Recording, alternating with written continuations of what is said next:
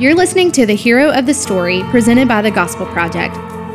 The Hero of the Story helps you study and teach the story of redemption from all Scripture. Now join your hosts, Aaron Armstrong and Brian Dembowczyk. Hey everybody, welcome to today's episode of The Hero of the Story. I'm Aaron, and with me, of course, is Brian. Brian, hey everybody. I am doing well. You're doing well. That's good. I know you didn't ask that. You asked what's up, but it's kind of interchangeable, I guess. Yeah, that's fine. It's fine.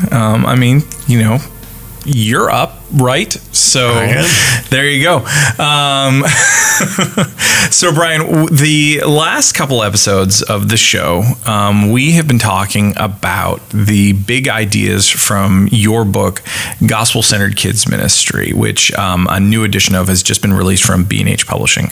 You can get that wherever books are sold. So we do encourage you to check that out. Over the first, we've been doing a 5-part series around the book, and over the first 4 parts, we've talked about the discipleship problem at the heart of the open back door of the church that statistics are showing us that only 3 out of 10 kids are having a consistent discipleship experience from childhood through adulthood.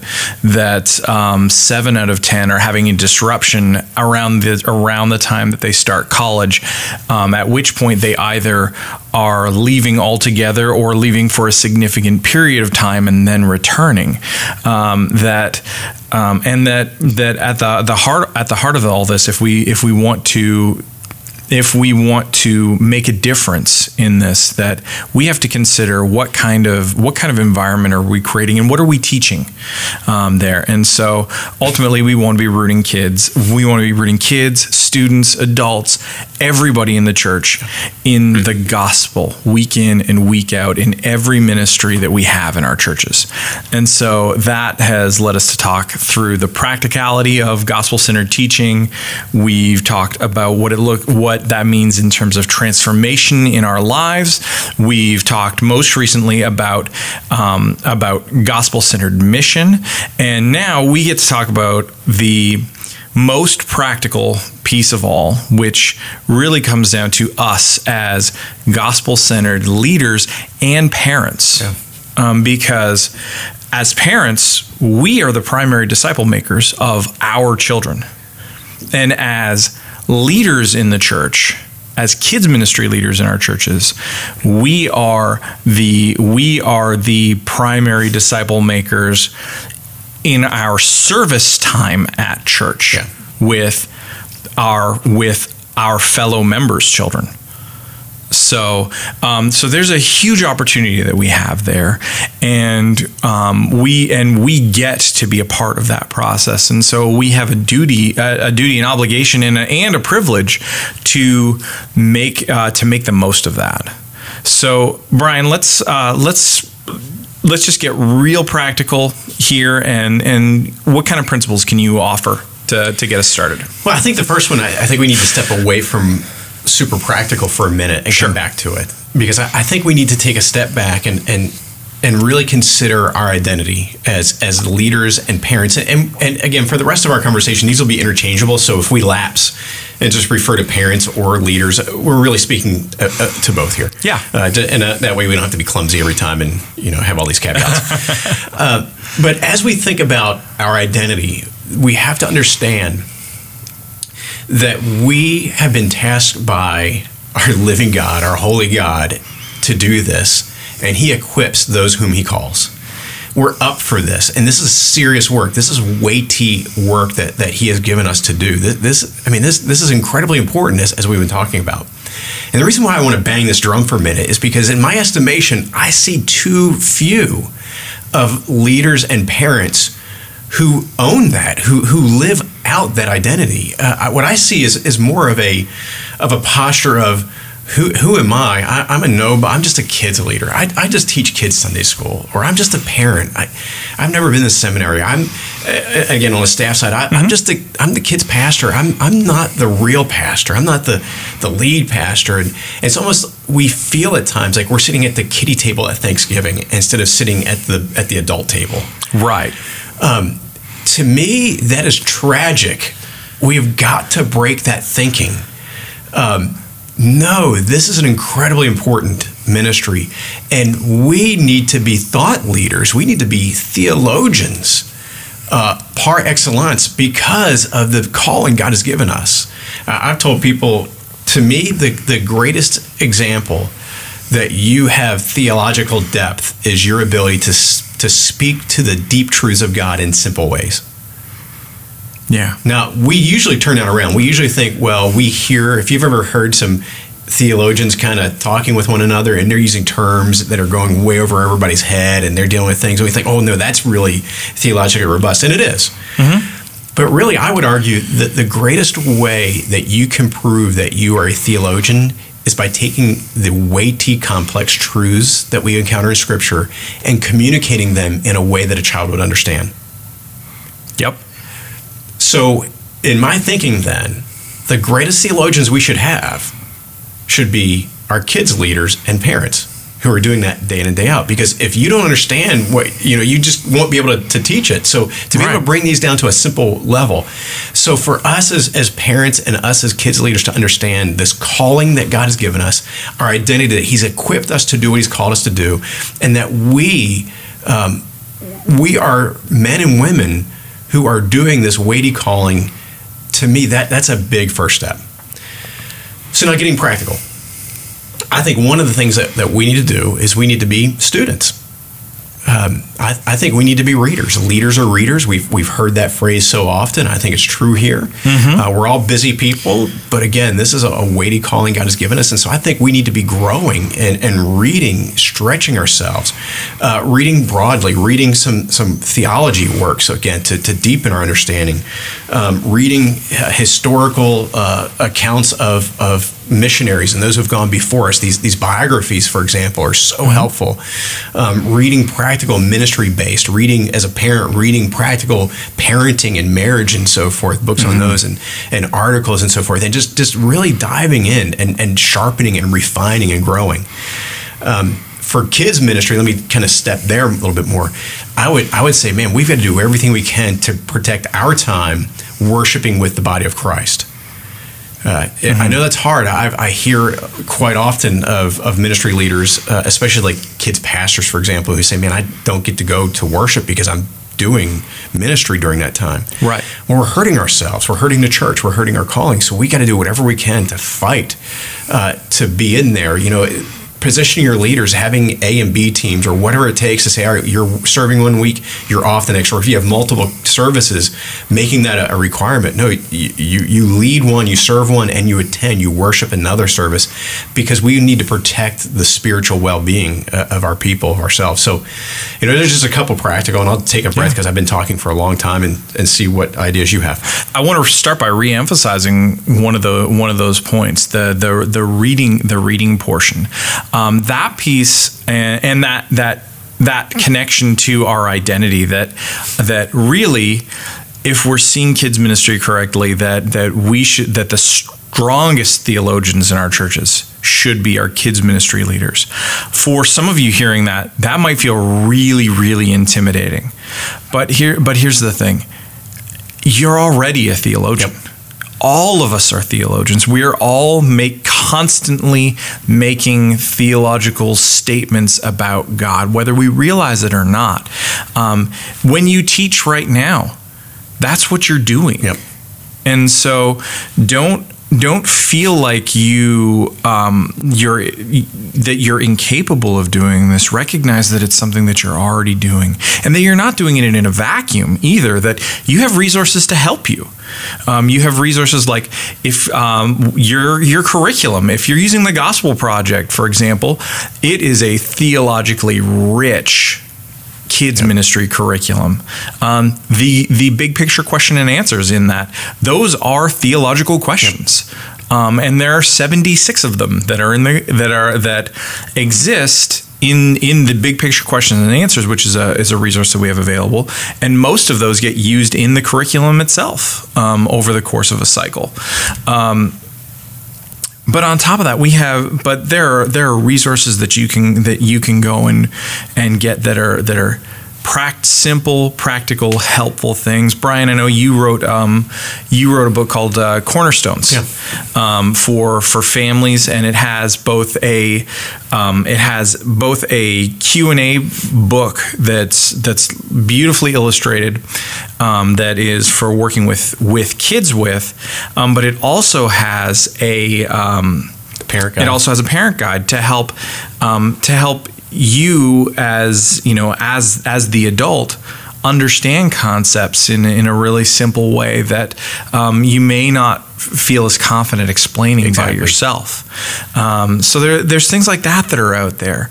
One thing that you could always, the piece that you want to keep in mind in your reading is that the book you want to always be reading first is, of course, your own Bible, because that's where you get most of your theological insight from. It's where you do your deepest and best learning. If you're going to neglect any kind of reading, don't let it be that one. Yep, without a doubt. And I think that what you just were saying, Aaron, is so critical. And so let's just say this plainly. I would argue the best teaching, again, whether that's in a church environment teaching or parents discipling, the best discipleship, the best teaching is from the overflow. Yeah. It's when we are taking what we've experienced, when we are amazed by God's goodness, God's kindness to us, what we've experienced, and that overflows.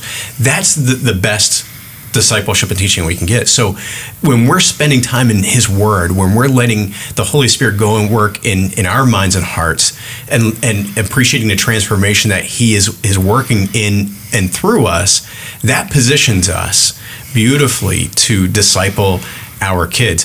I write a weekly blog post for the Gospel Project content. So it's designed for Gospel Project for Kids leaders to go and read that blog post the week leading up to a session. And I write that with that mindset. It's not a very super practical, hey, here's a different activity you can try. It's not that. Yeah. It's really, hey, I want to get into your heart.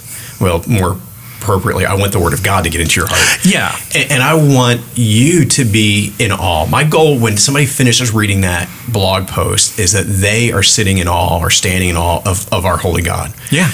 And that then should drive my hope and my prayer. That should drive them as they lead, as they teach the content. And so it's that mentality that I think we want to pursue. Yeah, absolutely. And we want that. I mean, and ultimately that's what it comes down to in our own lives. That's what we want for ourselves. That's why we do what we do. But as we continue on thinking about the practical side, one thing that we can do to be helpful too is when we're coming up against topics or concepts that we don't really know a lot about, there are always two things that we can do. One, if a kid asks us a question, if one of the children that we're serving or one of our own children asks a big idea that we just don't know the answer to, there are 3 wonderful words that should always be at the top of your vocabulary. I don't know. Yep. If you don't know, just say so. And it's okay. Yep. But it's then good. It's not just okay, it's good. Yeah, exactly. It's really good because one, it reminds your kids that you're a person too, and that you're learning just as much as they are.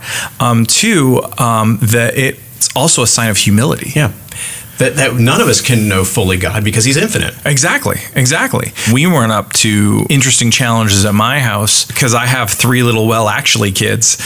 Yeah. I absolutely get that from their dad, so sorry. Yeah, we encounter this too. We're going through right now and talking about the incarnation, and so this idea that God the Son is eternal, and yet Jesus was born. Mm-hmm. That's a hard concept for a 6-year-old. It is. Even my 10-year-old. I mean, it's a hard concept for a 30-year-old. Exactly. So yeah, and trying to be precise. I'm trying to teach them to be precise with their language. Yes. So when they say Jesus is eternal, I'm like, well... Yeah, the Son of God is eternal. Yeah. And so and then that, of course... then Jesus is the Son of God. Exactly. Then that just, and then my 6-year-old, but He is God and so forth. Yeah, so we have these wonderful conversations trying to noodle on these little nuances, but it's beautiful. It's wonderful. Yeah. And there are times we have to throw up our hands and say, no, this is hard to understand. Yeah. In my kids ministry class at my church, we were dealing with it was actually with the incarnation, and that led into an entire conversation prompted by the kids about the Trinity. And that was hard. Oh, yeah. Because, and it was specifically, it wasn't the incarnation, it was actually Jesus' baptism. Okay. Because we see all three persons of the Trinity are there. And they're all distinct from one another, because you have Jesus, the Son of God, in the flesh. You have the Father speaking from the heavens, and you have the Holy Spirit who's descended and rested upon him in the form of a dove. Yep. That's a hard thing to explain, and going through the process of talking about these big ideas and saying, guys, here's the deal. I actually can't give you an analogy for this. I can't tell you that God in three persons is like anything, because God in three persons is like nothing else. Yeah. The only thing we can compare God to is God. And so for me to be able to explain to them, okay, here's the deal. There is one God. There is one God who exists as three persons. And even that strange language of persons is important, because we can't say, because to say people, and this conversation I've had as a follow-up with my own kids has been, because they're like, well, why are you saying persons and not people? Persons is poor grammar. And it's like, yes, that's true. It is poor grammar. Good job. But sometimes poor grammar is good theology. Exactly. But the thing is that people, using the word people, implies a separation of essence. Yeah. If you say that God is three people, then you have three gods, not one God who exists as three persons. And I think this is the axiom that I want to encourage our leaders and our parents to remember. You push out as far as you can, but you understand you'll never always get there. And so, right there, that's kind of the stopping point. Right, exactly. You say, all right, this is a tension. This is a mystery. Yeah. Jesus being fully God and fully man. There's a tension there. We can't explain it readily. And we let our kids embrace that. Exactly. We have to let them know it's okay for these tensions to exist, and that we need to be comfortable with them. Yeah, we should yearn to understand them. I want to understand these things. Absolutely. I have no idea how this works. Exactly. And it's important for us to engage with them at times and think about them and so forth, so we don't make the mistake of saying, well, I'll never understand that. It's too much of a mystery. I'm not going to ever think about it. At the same time, we don't want to say, all right, I'm going to solve this. Yeah. That there's this tension, and we want our kids to know that from the get-go. And one of the greatest ways we can do this is by us being transparent and vulnerable with them and saying, I don't quite understand this. Nobody does. Yep. But here's what we know to be true. And so we need to rest in that. Yeah, absolutely. As parents, parents and leaders, one of the other things that we get to do is we get to help our kids see the goodness of God consistently. We get to lead them through very difficult circumstances at time. Yeah. And some of that comes down to just practically talking to them about what we're feeling and what we're dealing with in age appropriate ways, not putting too much burden on them. But so for example, because as we've joked about incessantly on this podcast, I'm Canadian, and that means I am not American, and I live in America. That has unique challenges, and that includes a lot of anxiety because there's a lot of paperwork that's involved. And people who know me well know that that if I were the type of person who broke out in hives, there are two things that would make me do that. One is spreadsheets, and two is paperwork. And I deal with both of those on a daily basis. You know, my goal is to be the third. That Brian is going to make me break. Absolutely. That's my absolutely. goal. You know, thank you. I appreciate that. You're a good friend, Brian. I try. Yeah. But for me, for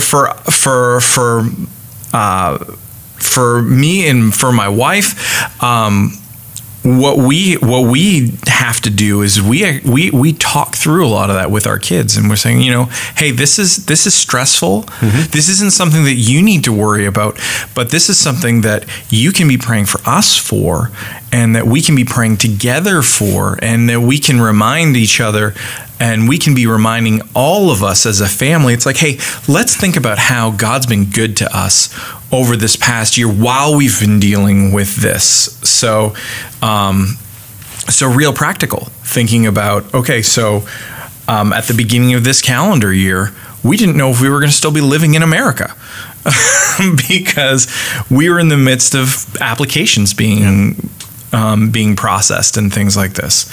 And so right up until, you know, we would see little bits of progress, and then it would just be quiet for a long time. And then we'd see a little bit of progress, and then be quiet for a long time. And then all of a sudden it was, okay, everything is good to go. And then we got more good news after that. And then, and then we got another thing that was good news. And so it was pieces like this. On the flip side though, when we have friends who are within our church suffering with things that just aren't getting better. At my church, we have a family that has a little boy who has a very rare form of cancer. As a church, we're all praying for a miracle. Yeah. Obviously, we know that God can do anything, and that if it's His will that this little boy is going to, you know, grow up and have a completely normal life, then that's going to happen. We know that if he's going to go home tomorrow, that's going to happen too. But that God is good in all of that. And so it gives us an opportunity to show our kids how we walk through suffering with other people as well. And so these are parts of being gospel-centered disciple makers with our kids. Yeah, it's showing how the truth of the gospel is shaping and changing how we live. Absolutely. So guys, don't think of this as something new that you have to do. Remember that ultimately being a gospel-centered leader, being a gospel-centered parent is just living out your faith with your kids. Exactly. And so I think that's actually a really good place for us to leave this off, Brian. Man, I'm glad we had this talk about this issue. And listeners, I hope it's been helpful for you. And we hope that if you're finding this not just this series, but if you're finding the podcast helpful, that you'll leave a rating and review on Apple Podcasts. It helps people find the show. Share it with a friend, with some of your teammates in your ministry as well, because we want. Ultimately, that's why we make this, is to help you in your ministry. So thanks for listening, and we'll catch you next time. Thanks for listening to The Hero of the Story, presented by the Gospel Project, a family of resources revealing how all Scripture gives testimony to Jesus. Learn more at gospelproject.com.